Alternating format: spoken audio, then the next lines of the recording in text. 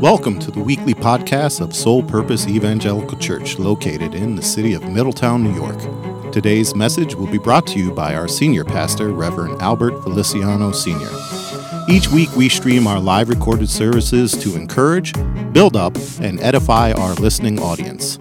Our aim is to share with you the uncompromised and infallible word of the living God.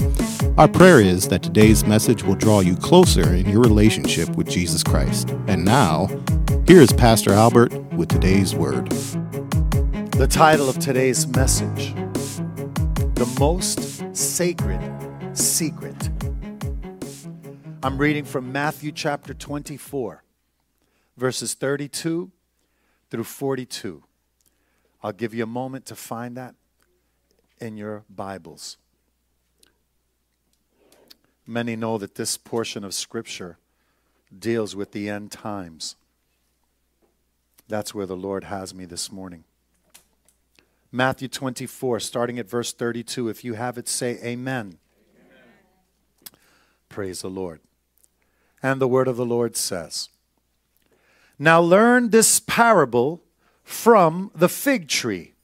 When its branch has already become tender and puts forth leaves, you know that summer is near. So you also, when you see all these things, know that it is near, at the doors. Assuredly, I say to you, this generation will by no means pass away till all these things take place. Heaven and earth will pass away, but my words will by no means pass away. But of that day and hour, no one knows, not even the angels of heaven, but my Father only. But as the days of Noah were, so also will the coming of the Son of Man be. For as in the days before the flood, they were eating and drinking, marrying and given in marriage, until the day that Noah entered the ark, and did not know until the flood came and took them all away. So also will the coming of the Son of Man be. Then two men will be in the field, one will be taken, and the other left. Two women will be grinding at the mill, one will be taken, and the other left. Watch therefore, for you do not know what hour your Lord is coming."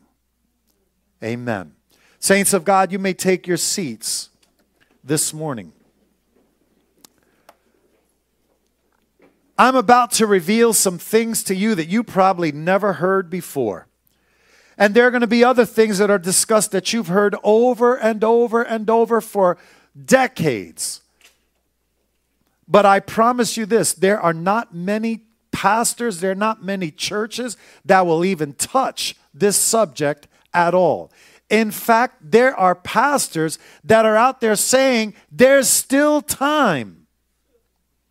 Don't worry about the rapture. That is so far away. There's plenty of time. And I say to them, shame on you.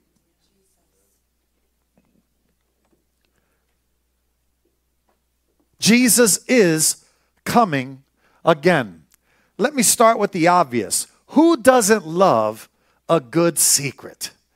Hallelujah. There are mystery novels. There's all kinds of books and mysteries that people are trying to find solutions for. If you look at the History Channel, there's all kinds of programs of people trying to discover how pyramids were built, how Tiwanaku and all these other different places and all these stone carvings and statues, and everybody's trying to find answers. Where did the Maya go? Where did these other groups go? And all this, everybody's trying to solve mysteries.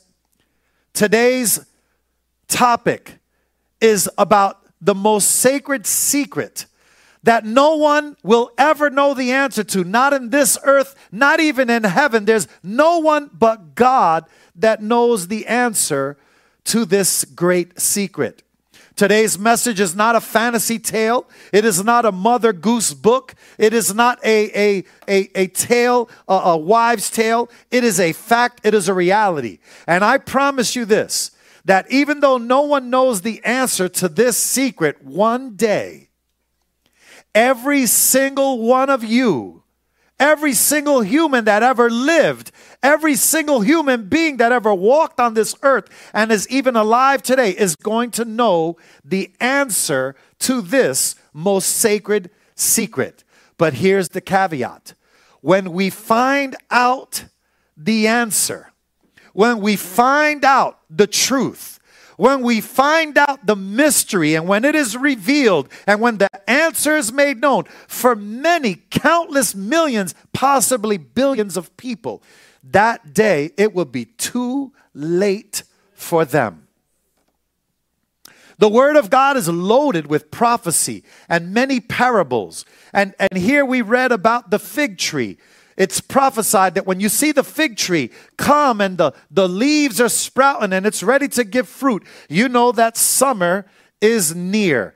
Praise God. Let me tell you something about the fig tree in the Word of God. The fig tree is always representative and it symbolizes Israel. Israel, whenever you think of Israel, the fig tree is known or spoken of, and fig tree is representative of that. This is so important because Israel is at the very center, at the very heart of biblical prophecy. When you look at the events that are going on in Israel, when you look at the events worldwide that somehow have Israel all wrapped up in it, you start to understand the significance of biblical prophecy. You know, Israel, if you look from a telescope, what is it? Not a telescope, one of those, a satellite. If you look at the satellite images, Google Earth, you just do it today. Take Google Earth and just look at Israel from planet Earth. You'll see that Israel is in a wide area of nothing but desert. But the little country of Israel is a little strip and it's all green. And that itself is a prophecy. Israel will be the greatest importer of fruits and vegetables and all that. And they have found ways of reverse irrigation. And they've taken the little bit of water and recycle it and reuse it. And they've done so many. Do you know that the very phone you have in your hand were invented by Jews? The very internet that we all use is invented by Jews. The Jews are so prominent in our day, in our society, and many are hated. There are still people talking jokes, terrible jokes, and mocking the Jewish people. It's been for centuries. But let me tell you something. Thank God for the Jews. It's because of the Jews that we have been engrafted into the promise, into the inheritance of God. Thank God. The church is incomplete without the Jewish people. We have to pray for the peace of Israel. We've got to pray that God would remove the blinders from their eyes, that God would open up their hearts, that they would be able to receive their Messiah. They're still waiting for the Messiah. Many of them are still waiting. They're looking at the third temple to build it, and they're praying for the Messiah to come. And they're saying, we're close. We're very close to the return of the Messiah. The Messiah came. His name is Jesus. Yes, Yeshua, the Son of the Most High God. Noah's flood has foreshadowed the surprise of Jesus Christ's return. The flood showed the world, the entire world, what it's going to be like to be caught off guard. The Bible says that people, like in the days of Noah, will be eating and drinking and marrying and given in marriage. Now, I would imagine we don't have to go down and qualify eating and drinking. We know that every single one of us has to eat and drink in order to live. The Bible says in the last days we will be going to and fro. People will just be going all over the earth. Listen, if you go to any highway right now, there's cars going back and forth on any road in this nation. If you look Look at the sky. Guaranteed you're going to see planes going in all kinds of directions because people are just aimlessly heading somewhere. People have forgotten to focus on God. They're so busy going, coming, going, planning, doing this, and they have lost sight that one day, eating and drinking.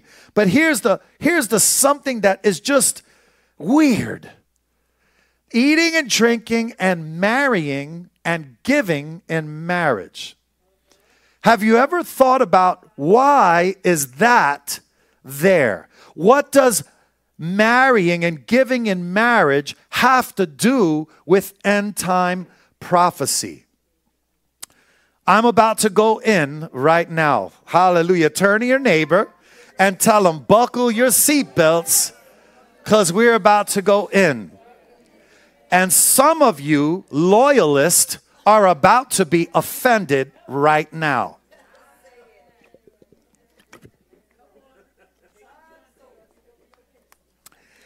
I'm not going to say I don't care because I do care.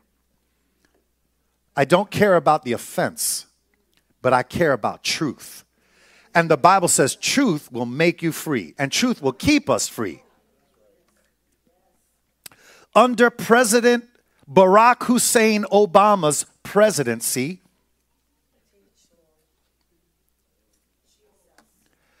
there came a thing called the redefinition of marriage. It really took off 2015, around that time frame. There was all kinds of redefinition of Marriage Act and all the other stuff, and they literally signed into law. Many states now legalized same-sex marriages. This is really, really important because when you think of the days of Noah and the days of Lot, why did God destroy Sodom and Gomorrah? Because the angels that came to take Lot out of the city, the very homosexual, rampant gay agenda community of that day, they desired to know the angels. And Lot, as wicked as it was, that area, he said, listen, I have 2 virgin daughters. Like the daughters, can you imagine? They said, what are you doing, Dad? Are you tripping? You're going to give me to these crazies out there? He said, take my virgin daughters. I'll give them to you, but leave these men alone. They said, no, we want to know them. That's where God said, no way. You want to take what's holy and the messengers of the Most High? Isn't that why he destroyed the earth in the first place? Is because of the sons of God, which we'll be talking about in a minute. The fallen angels, the Nephilim, the hybrid beings. We're going to talk about that. But he destroyed the whole earth. And here now, after that, they're trying to get back the very thing that God had to eradicate the whole earth from. We want to know them. God said no. Do you know why? This is a wicked, demonic agenda. And this is why the gay marriage topic is so very important, because it now points, we have reached the end. We're at the end of the road. The Bible says that marriage, according to Scripture, is between a man and a woman. Marriage is for the purpose of procreation. That means to have children. Even the Bible disqualifies premarital sex. Because of that, many have defiled God that way. So many people are no longer virgins when they get married. And in the church, this is why when we do pre-marriage enrichment, we demand at minimum 7 weeks of celibacy. And people look at me and they're like, what are you talking about? 7 weeks? Oh my God, what am I going to... You know what? Honor God with your body. Hallelujah. Whatever you start, if it's built on a lie, whatever you build on a lie is not going to stand. Can't you sacrifice your body for one purpose, which is to honor God with your body? Your gift of virginity is the most precious thing that you could give only once. You could give it away once to the gift of God that is brought to your life. If you're a female or a male, it's the same thing. Men, don't think you got to go sow your royal oats. No. For that reason, many illegitimate births, pregnancies. I'm going to say it. There's so many bastard children. You know why? Because the men don't have no man juice, don't have accountability, and they're afraid to raise what is properly theirs. And they think by sowing seed that makes them a man. No, it makes you a child. Anybody could have sexual intercourse and produce a child. That doesn't make you a man. What makes you a man is to honor God with your body, to work, to have some purpose, to have some direction that you're heading in, have a job, have stability, have a godly mindset, and raise children in the fear and admonition of God. When your kids say, Dad, what does this mean? I was reading Proverbs. What's today? Proverbs number 1. What does this mean? Oh, I'll tell you what this means, son. But so many people, oh, well, I don't know. Ask your mother. Shame on you. Man up. 1, 2, 3. That was weak. Because the men they're squirming. Got ants in your pants. Hallelujah.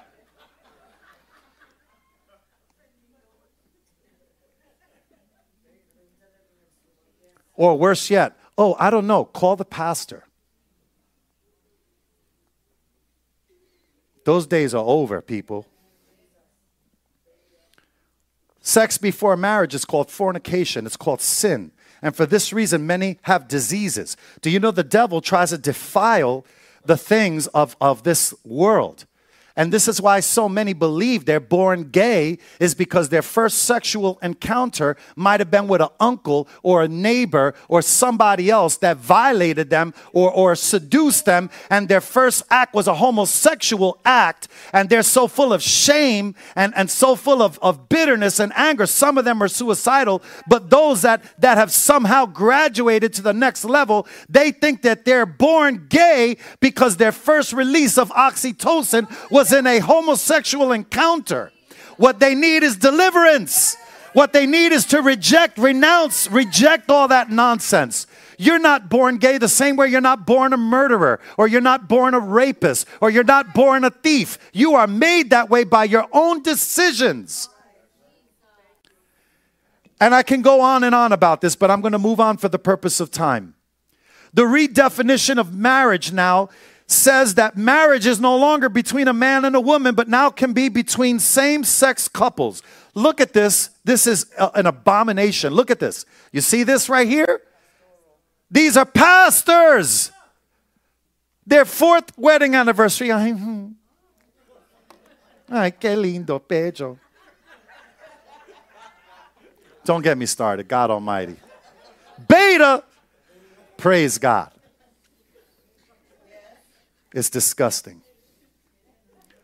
And the people that have gone to the church, listen, what's worse, these guys are they're done. They're in sinful state. But what's worse is they got a church full of people that follow their leadership. What does that say about the church?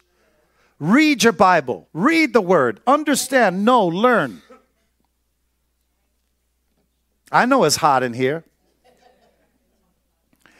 Over time, people now have started marrying their pets and marrying trees. I've seen this one lady literally wrap a ribbon around a tree, and she hugged the tree and wanted to marry the tree. There are people that have died and willed their whole estate to a cat.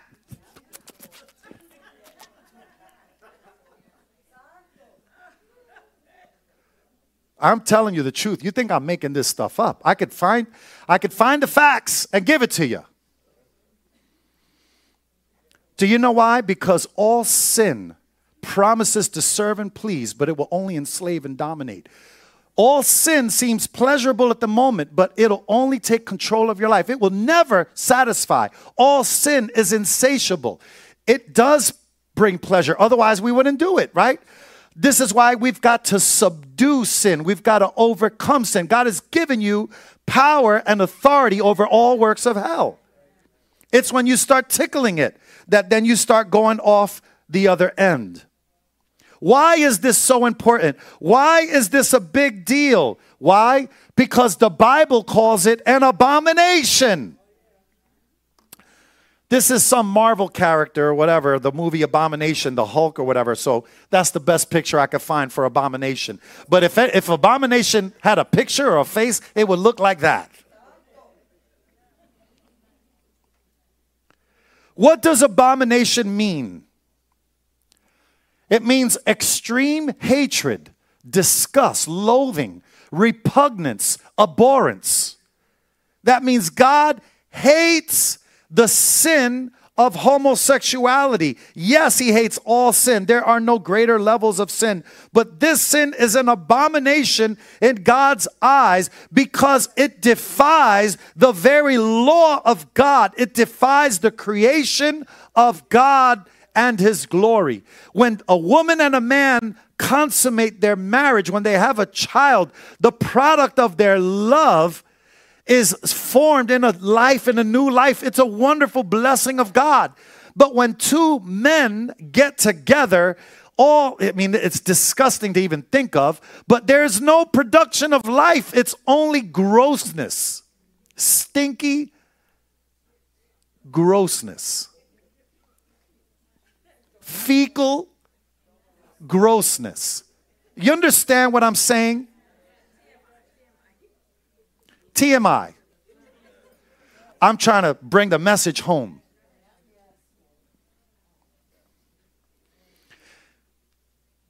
It's saying, we won't obey your law, God. We're going to defile it. It's an Antichrist agenda. Listen, this is why it's so important. The Antichrist, Daniel 11:37, the Bible says, and I'm going quickly, the Bible says that the Antichrist shall not regard or have desire of a woman, but will only defile a woman. This means the Antichrist is going to be a homosexual man. Some of you might not be aware, but Barack Obama is a homosexual. And Michelle Obama is a transgender. Ooh. How dare you, Pastor? Big Mike is a man. Michelle is Mike, a college friend. Look it up. Hallelujah.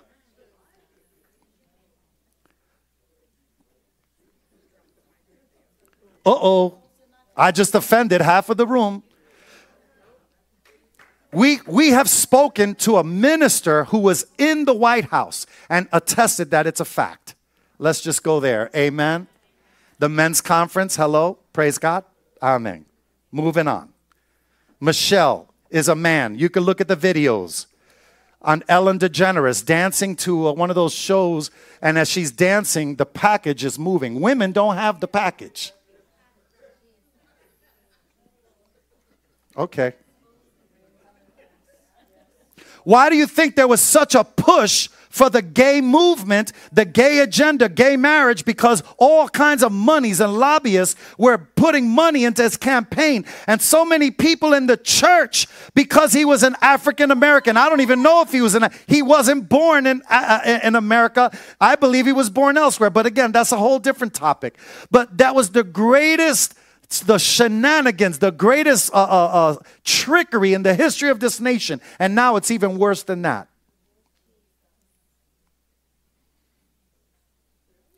What angers me to beyond no end is when Christians get behind and support the gay agenda. The LGBTQ, LMNOP, plus community. Because if the Bible calls it an abomination, what business do we have saying, you don't understand, love means love. And God is love. And all of us should just love people. Why can't we just love everybody? Because the Bible says it's wicked. It's an abomination. Just like alcoholism, just like a drug addiction, just like illicit sex acts, just like sexual immorality, just like lying and cheating and stealing, all of those things are wicked. They're wicked. Can I go on? Let me take it a little deeper and then we're going to continue. the Nephilim, the Bible says this in Genesis 4:6. 6:4. There were giants on the, did I write 6? Yeah, 6:4. There were giants on the earth in those days, and also afterward, when the sons of God came into the daughters of men, and they bore children to them. Those were the mighty men who were of old, men of renown. I'm going to go through this quickly because I don't want to take too much time here. But the reality is, when the Bible talks about the sons of God, the Hebrew word is Ben Elohim. Ben Elohim are the fallen ones. That means the fallen angels that were kicked out of heaven with Lucifer. There's only three or four places in the entire Bible where the sons of God, the Ben Elohim, are written. And almost all of those instances, the Bible says, and Satan was with them. In other words, the fallen angels are in cohort or in league with the devil. The sons of God are not good people. They are fallen angels that were kicked out of heaven. This is important to understand because the Bible says they knew the daughters of man. The daughters of man are humans. When they knew them in a biblical sense, that means they had sexual intercourse with the daughters of men. And you might say, but how is that? Because the Bible says that angels have no gender. The Bible says that angels, are genderless. But meanwhile, we see angels meeting with Abraham, and they were male, and they ate dinner. Abraham made dinner for them, and they ate. That means they had a digestive system. Amen. Angels could make themselves look beautiful, even as an angel of light, right? So in other words, they can minister. The Bible says we are ministered sometimes by angels without even knowing. So I believe, yes, that angels did. The Bible says it, I believe it. They did have intercourse. They knew the daughters of man because how else could they bear children? So they bore children. The hybrid offspring of the fallen angel, the Ben Elohim, and the daughters of men were known as the Nephilim, the hybrid being, the offshoot, the giants that walked in the land. I can go deeper, but the reality is we don't have a lot of time. But listen to this. When the flood came, it wiped all of them out. Their spirits lingered. They couldn't go to hell. It's not their time yet. Where would they go? They are disembodied spirits. Now, you might say, but there were giants afterwards. Yeah, because there were 8 people in the ark, and 3 of them were the wives of the Canaanite women that Noah and his sons had been married to the Canaanites. That means the gene was still in the ark. And that's why Abraham fought giants. That's why Joshua fought giants. That's why David fought giants and had to kill the last 5 remaining giants. We only think of Goliath, but Goliath had 4 cousins, Junebug, Papo, and Tito and Tudu, and David's men had to kill him. So let's forget about the fact that there were giants. The Bible says there were giants on earth. There is evidence of men on earth that were 30 feet tall. I could show you slide after slide, but I just want you to get the fact that yes, there were giants on earth. And now those disembodied spirits are demons. There you go. Are you following me? Demons. And that means demons want to find a host.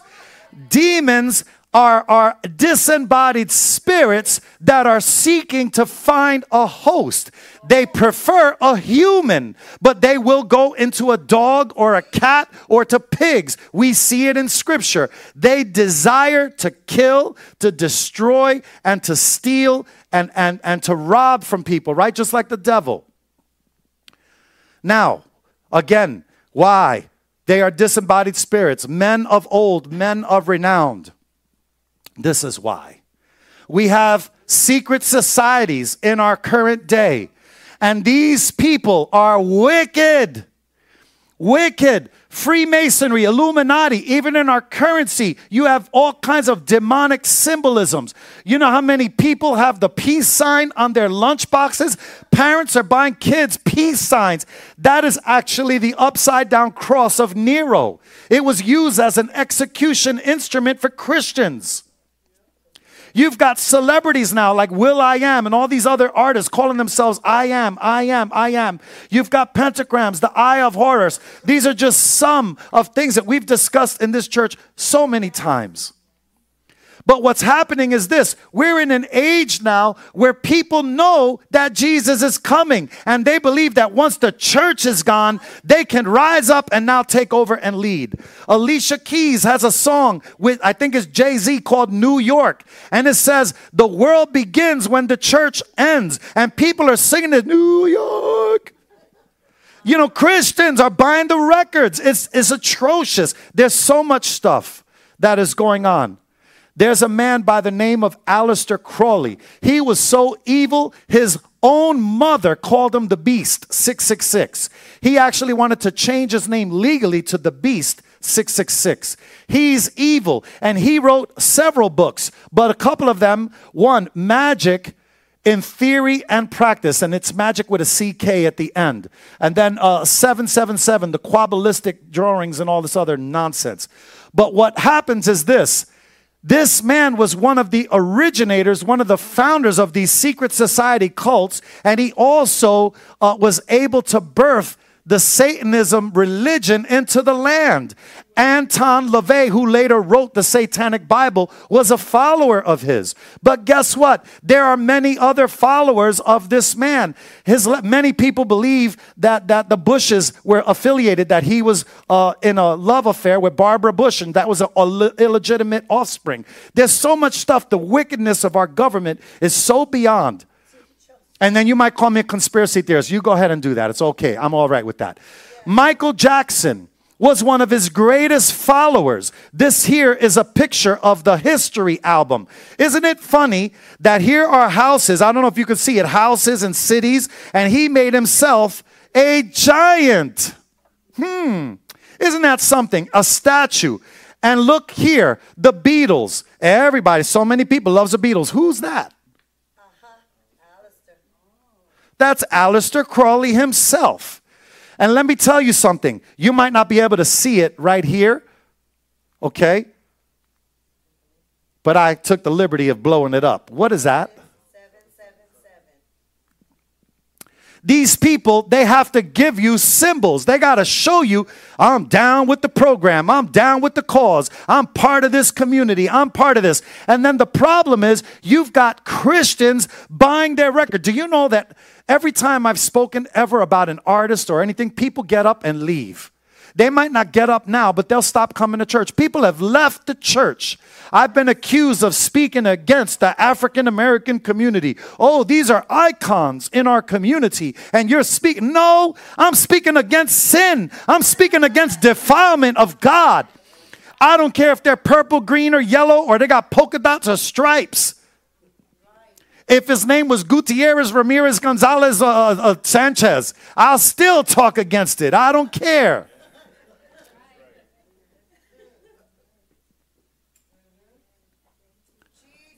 Why is this important? Because people are channeling the old ones, the men of renown. They're not trying to be afraid of it anymore. They're saying they want the demons to come inside of them. That's why God said there'd be eating and drinking, marrying, and giving in marriage. And they're literally looking on how can I channel? How can I seance? How can I Ouija board? How can I get them in to me so that I could have fame and fortune and glory, that I could be rich? I'm willing to give up my soul.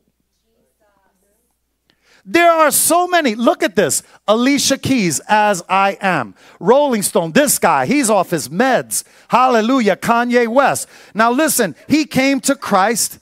I wanted to believe that God, listen, God fixed me. God changed me. If he could fix me, he could fix anybody. But what happens is he reopened and reintroduced portals and started getting secular artists to sing. T-Pain or whoever his name is with 666 and diamonds on their forehead and all kinds of crazy stuff.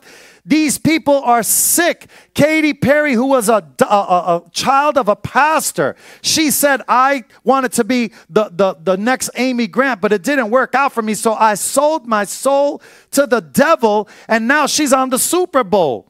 Look at these. These are all demons. Madonna and Nicki Minaj and the other crazies. They're all saying, I have a spirit guide. I have Beyonce, a Sasha Fierce. Look, they're not even hiding it. She's got all, and David Bowie and Shirley MacLaine, Hillary Duff, all of these people, they're out there. Taylor Swift, oh, innocent little Taylor Swift.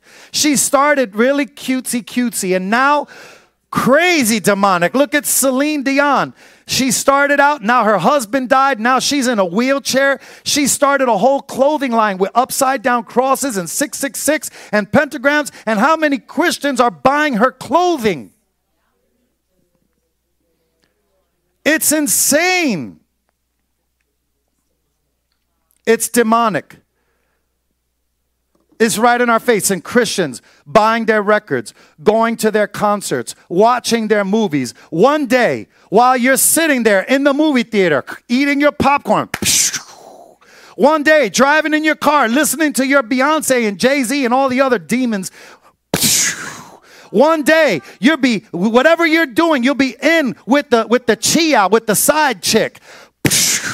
One day you'll be gossiping about your pastor or saying how you can't stand them.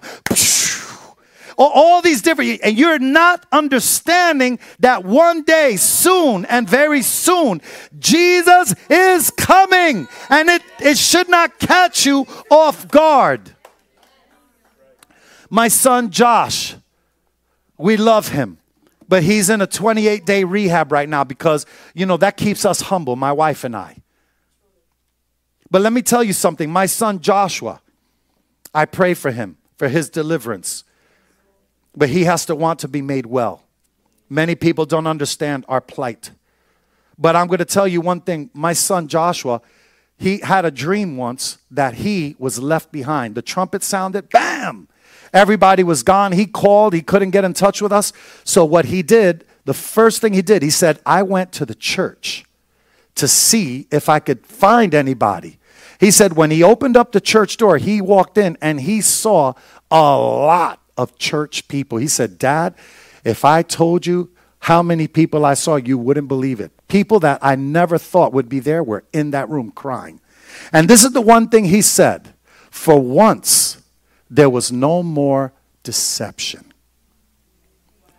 Because not one person in the room could fake the funk any longer. Their secret was exposed. You can't say, oh, he forgot me. Oh, I don't know why I was left behind because I was really doing everything that God asked. You can't say it anymore. When you're left behind, all you could do is this. Oh, no! What have I done?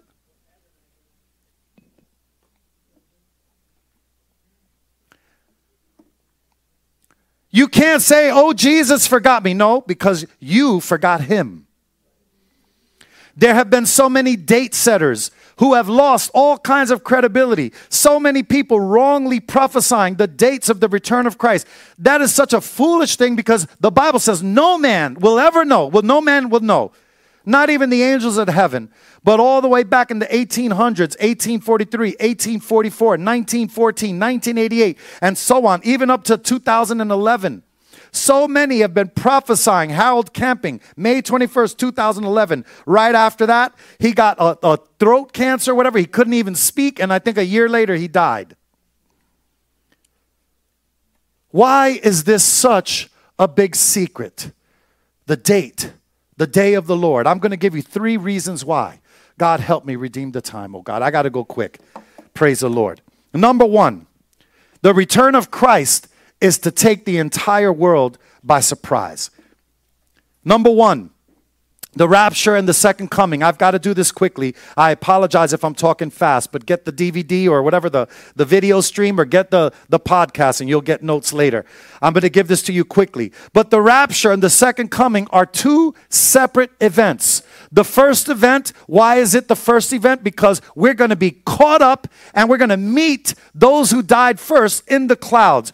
1 Thessalonians 4, 16 through 17, for the Lord himself would descend from heaven with a shout, with the voice of an archangel, and with the trumpet of God, and the dead in Christ will rise first. Then we who are alive and remain shall be caught up together with them in the clouds to meet the Lord in the air, and thus we will always be with the Lord.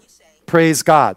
The second coming is different. That takes place 7 years at the end of the tribulation. I'm a pre-trib pastor. I believe the church will not experience a single day of the great tribulation. Amen. And there are numerous scriptures to prove that. But today, I'm going right in. Second coming of Christ is different. This is when Christ comes back to earth with the redeemed. That means you and I will be dressed in fine white linen. Angels are not dressed in fine white linen.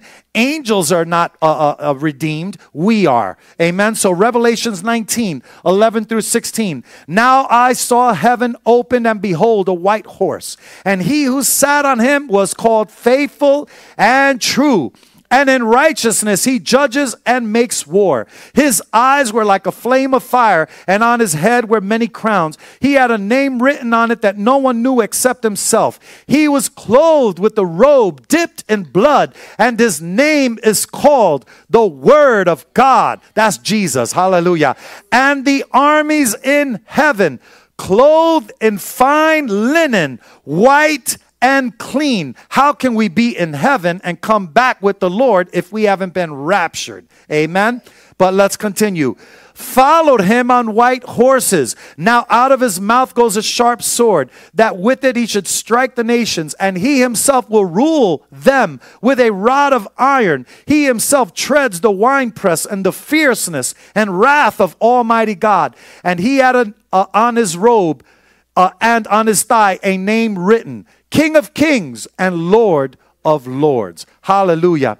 Remember those that have doubted the message of Noah for 120 years, and not one single person was not saved, and it caught them by surprise. They were so busy trying to live it up. They were so busy mocking and laughing at Noah. Look at this fool building an ark on dry land, probably 1,000 or 1,500 miles away from the nearest source of water. What a fool. What a jerk. They were so consumed. Let's just sit here and party, and let's watch him build this ark, and let's just laugh at him. And this is the same thing that's happening today. So many people are laughing at the church, laughing at the brethren, and they're clubbing it out. Some are even going to club church. There are churches that look like this. Hallelujah. Club church.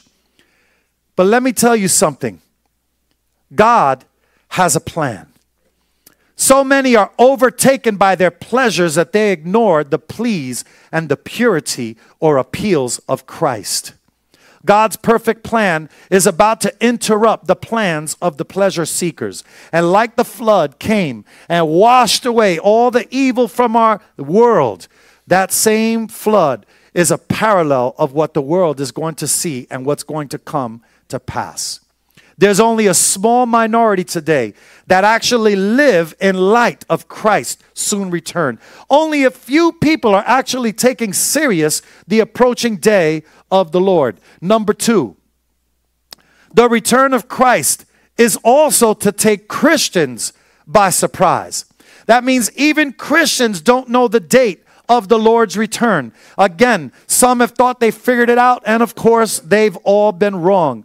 So, we Christians, we know that Jesus is coming, but how do we know? How do we know? Number 1, because Jesus said so himself. He said in John 14, let not your heart be troubled. These are Jesus's words. You believe in God, believe also in me. In my Father's house are many mansions. If it were not so, I would have told you. I go to prepare a place for you.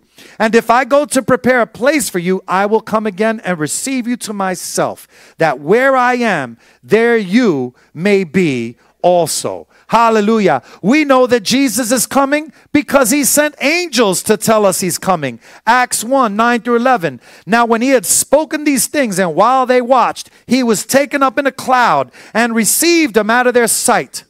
And while they had looked steadfastly towards heaven as he went up, behold, two men stood by them in white apparel, who also said, Men of Galilee, why do you stand gazing up into heaven? This same Jesus who was taken up from you into heaven will so come in like manner as you saw him go into heaven. We also know that he's coming because of the promise in Scripture. And here is a trisagian chapter. That means a superlative of high degree of importance. When something is said 3 times, the Hebrew custom, the Hebrew tradition means that it will go into eternity. This is why the angels cry out, Holy, holy, holy is the Lord God Almighty. But there are 3 verses in Revelations 22. Verse 7, these are Jesus' words. He says, Behold, I am coming quickly. Blessed is he who keeps the words of the prophecy of this book. I hope that's you. Hallelujah. Verse 12, and behold, I am coming quickly, and my reward is with me to give to everyone according to his work. What type of work are you doing in the kingdom of God? I hope you're doing something. Listen, your work shouldn't be, well, I went to church. Some people think that coming to church is their work. No, that's your obligation. Hallelujah. If you love the Lord, then you don't despise the assembling of yourself together. But that is not your work. Verse 20, and he who testifies to these things says, Surely I am coming quickly. The most sacred secret of Christ's return proves that his coming is an ever imminent event, which means it's going to purify the lives of every believer. 1 John chapter 3 verses 2 and 3. Behold, beloved, now we are children of God, and it has not yet been revealed what we shall be. But we know that when he is revealed, we shall be like him. For we shall see him as he is. And everyone who has this hope in him purifies himself just as he is pure.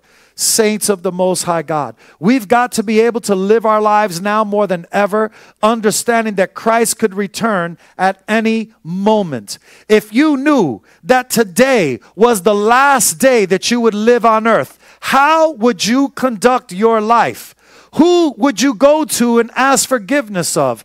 Who would you forgive? How would you conduct yourself? What would be the most important thing that you put off? And what would be the most important thing that you put on? Listen to this in Titus 2, 11 through 14. For the grace of God that brings salvation has appeared to all men, teaching us that denying ungodliness and worldly lusts, we should live soberly, righteously, and godly in the present age, looking for the blessed hope and the glorious appearing of our great God and Savior, Jesus Christ, who gave himself for us, that he might redeem us from every lawless deed and purify for himself his own special people, zealous for good works. Hallelujah. You know what good works means? Service. So many people don't want to serve. They want to be served, but they don't want to serve. They don't want to help. They don't want to give.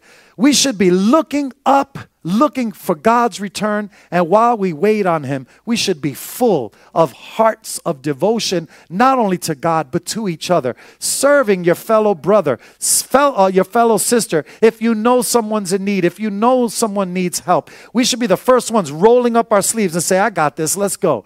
You know, and some of you have such a beautiful heart of service. I'm thrilled. I'm humbled. I'm so grateful and appreciative. But praise God. Serve one another with love, especially now as the day approaches. Live soberly. Keep watch. Don't let anything cloud your judgment. Keep your focus and your gaze on Christ. Keep your eyes on the prize until the day of the Lord Jesus Christ. I love this verse in Matthew 24:43.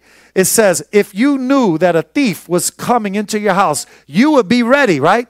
It says, but know this, that if the master of the house had known what hour the thief would come, he would have watched and not allowed his house to be broken into. So that means if somebody says, hey, pastor, I found out somebody was going to be coming to your house. They think you and your wife are in Germany, but they're going to be coming and they're going to bust your door open. They're going to take everything. I said, all right, you know what, honey, go to sleep. I'd be like this in my house.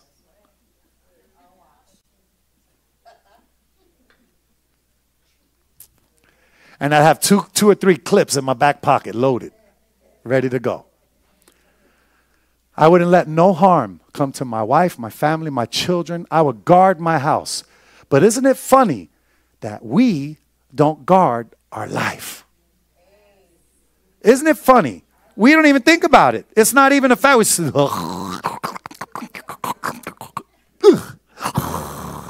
that's my wife. Every time she kicks me in, give me a rib shot. Bam, wake up.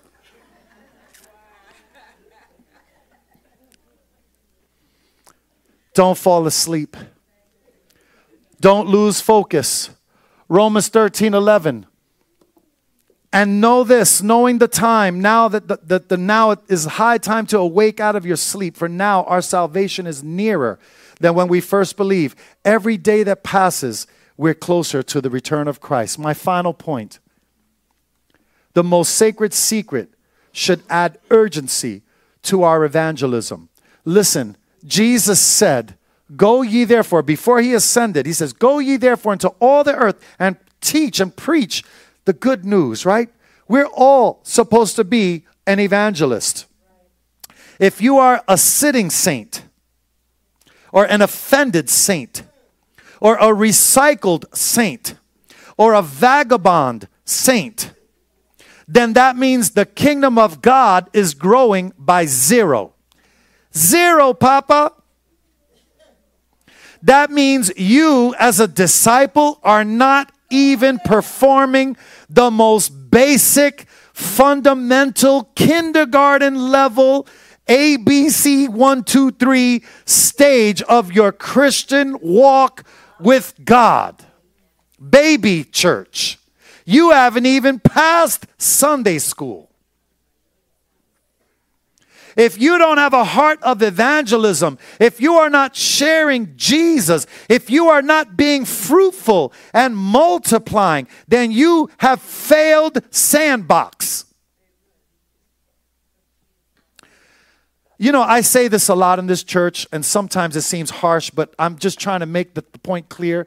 Like, how many people have come to Christ this year? How about last year? Here's what I'm going to do today.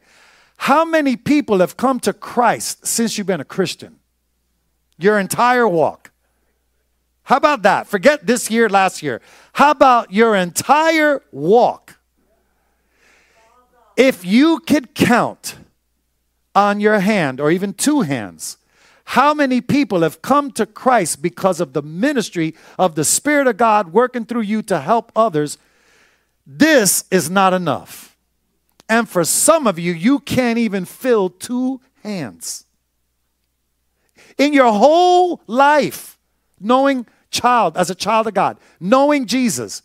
Because being fruitful and multiplying and evangelizing is not something on a high level or degree of importance in our life. But Jesus said, I ain't coming until everyone has heard the truth, until everyone has received or rejected. Then the end will come. Listen, the more we start speaking about God, the less problem, the less drama llama ding dong. You're so focused on sharing Jesus that you ain't going to have no time to be offended with your pastor, offended with church junk or business or bureaucracy or stuff.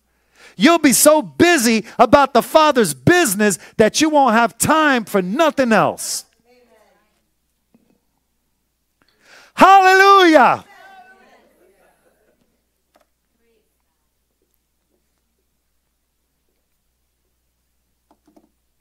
The times and seasons are His sacred season. I'm going to give you some quick scriptures. I'm doing good on time. Hallelujah. Don't worry. We're good. Acts 1:7. And he said to them, it is not for you to know the times or the season which the Father has put in his own authority. Deuteronomy 29:29. The secret things belong to the Lord our God, but those things which have been revealed belong to us and to our children forever, that we may do all the words of this law. Saints of God, we are called to be evangelists, ambassadors of heaven. And God even said in Acts 1:8 that you shall receive power to be my witness when the Holy Spirit comes upon you. You will be my witnesses in Jerusalem, Judea, Samaria, and to the ends of the world. How often do we've got to hear it before we respond? We've got to understand that our ability to evangelize is going to soon come to an end. Once all Christians, blood-brought Christians, are raptured, that means those who died in Christ first, they go into glory in their glorified bodies. They're in the clouds. And then we who are alive and remain are harpazo, rapturo. We're raptured, transformed, caught up, like a thing. We gone in a glorified body. Once that event happens, the evangelism for many is over. And now, the 144,000 Jews as prophesied in Scripture, they're going to be the evangelists and they're going to be protected. But all those that get saved and sanctified in that time, there's only going to be a few. But those are going to have to now give their life over to be handed to the evil one. There's going to be people getting decapitated. They would have to die as a martyr in those days. Why would we say, well, if Jesus comes and I'm left behind, I'll just let them chop off my head? You won't even come to church. You don't even want to serve God. You don't want to pass a tract. And now you're just going to willingly go, here, take my head off. No, it doesn't work like that. And I'm of the persuasion, I think, because we've been so seeing this stuff on the internet, that it's not just going to be like a guillotine in the French Revolution where you just put your head and go chop next. No, I think it's going to be some Muslim with a dull knife that's going to grab your head while you're on your knees and is going to start sawing until your head comes off your body. Yeah, that changes things, doesn't it? You're not that strong anymore, right? Not that courageous anymore. You come back here, give me the mark. Go ahead. How many of your friends, your coworkers, your loved ones, your family, how many of those people that you love to pieces, your grandchildren, your cousins, how many people are going to be able to be part of that number when the saints go marching in? How many will not be there because you were too afraid to share Jesus with them? There's a blessing for evangelism. And it says it in verse 20 of Matthew 24:46. Blessed is the servant whom his master, when he comes, will find so doing. That means when you are evangelizing, sharing your faith, doing the work of the Lord. Christ may very well come at this moment. We should live circumspectly. Ephesians 5, it says, see then that you walk circumspectly, not as fools, but as wise, redeeming the time because the days are evil. Therefore, do not be unwise, but understand what the will of the Lord is. God wills for every person who ever lived and walked on earth to be with him forever. Hell was not created for man, but for the devil and his angels. God wants relationship. He is patient and loving and giving us all the time that we need in order to come to him. 2 Peter 3:9, the Lord is not slack concerning his promise, as some count slackness, but is long-suffering toward us, not willing that any should perish, but all should come to repentance. But I said earlier today that there are so many distractions to the fact that Jesus is coming. God has instructed me today. Yes, we're talking about unity. Yes, love. Yes, fellowship. Yes, future. But more important than all of those things is be ready. Jesus is coming. Get your house in order. Get your affairs in order. Forgive whoever you have to forgive. Ask for mercy from whoever you have to ask mercy from. Pay your debts. Pay your dues. Get yourself together. Jesus is coming. This message is not to scare you, but it's to prepare you. Hallelujah. Keep living your life. Go to work. Plan for your future. Pick colleges for your children. Do all those things. Honor God. Be the best employee at work. But while you live, share your faith. There's going to come a point in time where people are going to say, oh, listen, by the way, when you get around this person, just be careful, because at any moment they're going to talk about Jesus. When your friends start giving precursor, giving a warning to others about how you conduct yourself, you know you are bona fide, sanctified, justified, redeemed, and ready to go. Hallelujah. Listen, scoffers will come. And they're doing it. And they're part of the prophecy. But I'm going to say this real quick. I'm going to put a quick video. I saw this video was circulating on Instagram. But it's a bus driver. And before I show the video, I just want you to see something. I hope that's not the video. Yes, here it goes. Isn't it funny that now they have aliens almost every night on the History Channel? Isn't it funny? Ancient aliens, declassified, debunked, MUFON, all this, right? You've seen it. I'm not the only one. There's aliens now everywhere. And now they're starting to really make it look like aliens are among us, we're not alone, and that aliens have power. So I was watching this video on Instagram, and it says, look, aliens, parallel universe. I want you to focus. Pay attention to the children on this bus. Okay? Clip, here we go. Hey, listen up. You need to get in your seats right now. Hey, you kids, step forward, please. Facing forward, thank you. That's what I like. Whoa, whoa, whoa. Everybody hang on.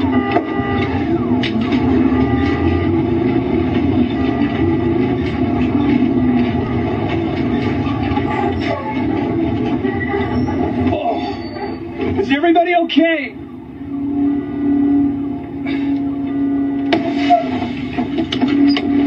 Kids!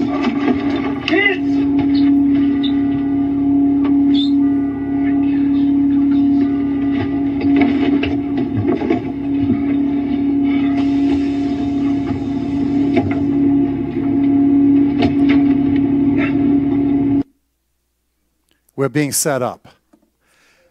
Is that a made-up video? Absolutely made-up video. Is it a fake video? Absolutely made-up fake video.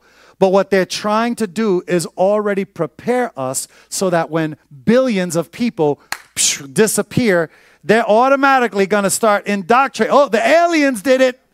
The Martians came. You know, the little dude with the sneakers, the Converse sneakers and the helmet, the Roman helmet, that he's got a black face in the commercial. What is it? The Warner Brothers cartoons, the little Martian. The Martian Man. They're going to say the Martian Man took everybody. Then they're going to start saying that the Mayans left the same way. Oh, this makes sense now. And then the Antichrist is going to come on the scene and say, yeah, and I can prove it. This is what happens. Look who's here. And they're going to be a little gray dude with big old eyes. And people are going to say, wow, aliens are real. It's going to be so much chaos and craziness. And people are going to say the Christians, they thought it was the rapture. But it wasn't the rapture. It was aliens. We're already being set up. This is crazy lunacy, crazy stuff. The Bible says, when you see these things, look up, for your redemption draws near. I find myself, every time I go outside, every time I'm driving, I'm always going, I never looked up more in my whole life than I do now. I believe that at any moment, boom, and there's trumpet sounds all over the earth. People are baffled, and I believe it's the angels of God tuning up. They're tuning up the trumpets.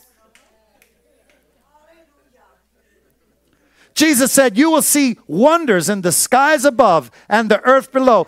How many more things do we need to see? Floods and earthquakes and all kinds of of weather patterns and all these things, and the earth is in travail. We're seeing tetrads, blood moons. We're seeing eclipses and stuff in the sky and UFOs and all this crazy stuff. Jesus said, you will see signs in the heavens and on the earth below before the great day of the Lord. Saints of God, keep watch. Hallelujah. Stand therefore. Keep watch. I'm going to say this and then I'm closing. It's important because people will say, well, Pastor, I've been hearing about the coming of Christ forever. But I'm going to tell you why it's important. Remember Israel. It's so important. Israel became a nation in one day. No other nation on the face of planet Earth in the history of the world has ever been born in one single day. And Jesus said, look to the fig tree. When you see these things come to pass, right? When Israel became a nation, remember they were displaced for over 2,000 years. When they came back and became a nation, May 14th, 1948, Israel was born in one day. They had a language, they had a country, they had a capital, everything in one day. Isaiah prophesied in Isaiah 66:8, can a nation be born in one day?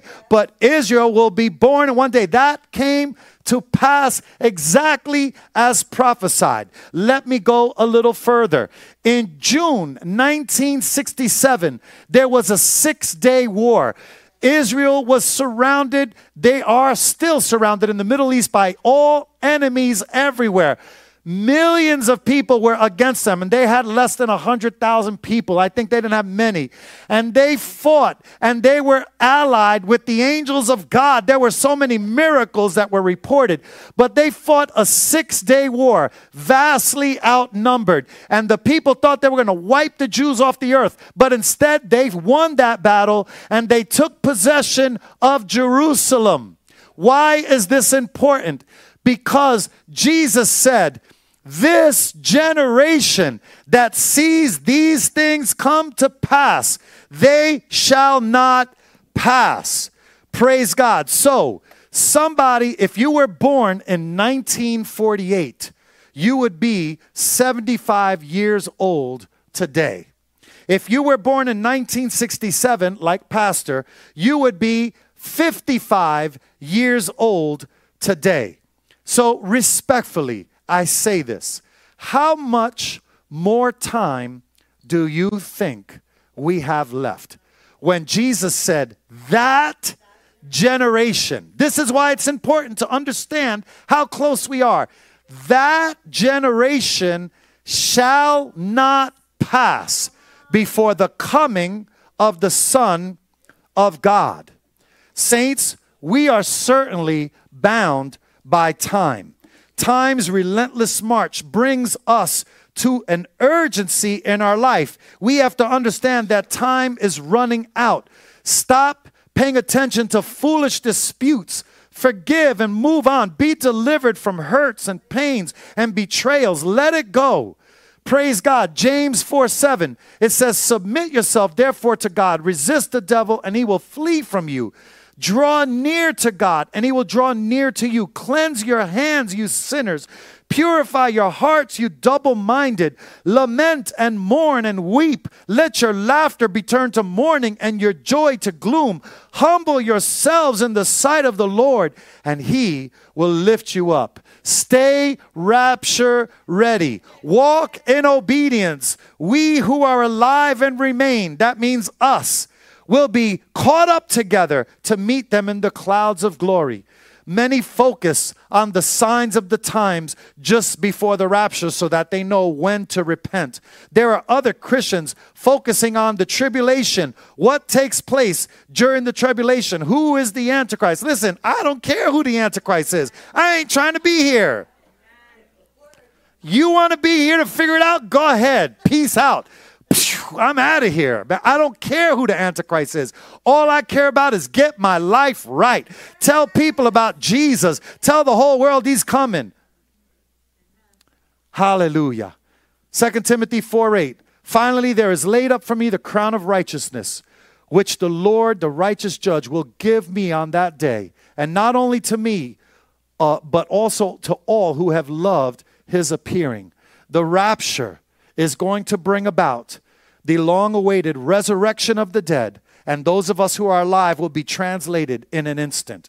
I challenge you to take 1 Corinthians. Brother Keith read it earlier, but take 1 Corinthians this week and do it as a homework. Rip it apart. Study it. Verses 12 through 20 tells us the importance of the resurrection. Verses 20 through 23 tells us the importance of the resurrection of the believers. And it's certainly a most sacred secret right now that we've been talking about all day, that God knows, and him alone, the day and the hour.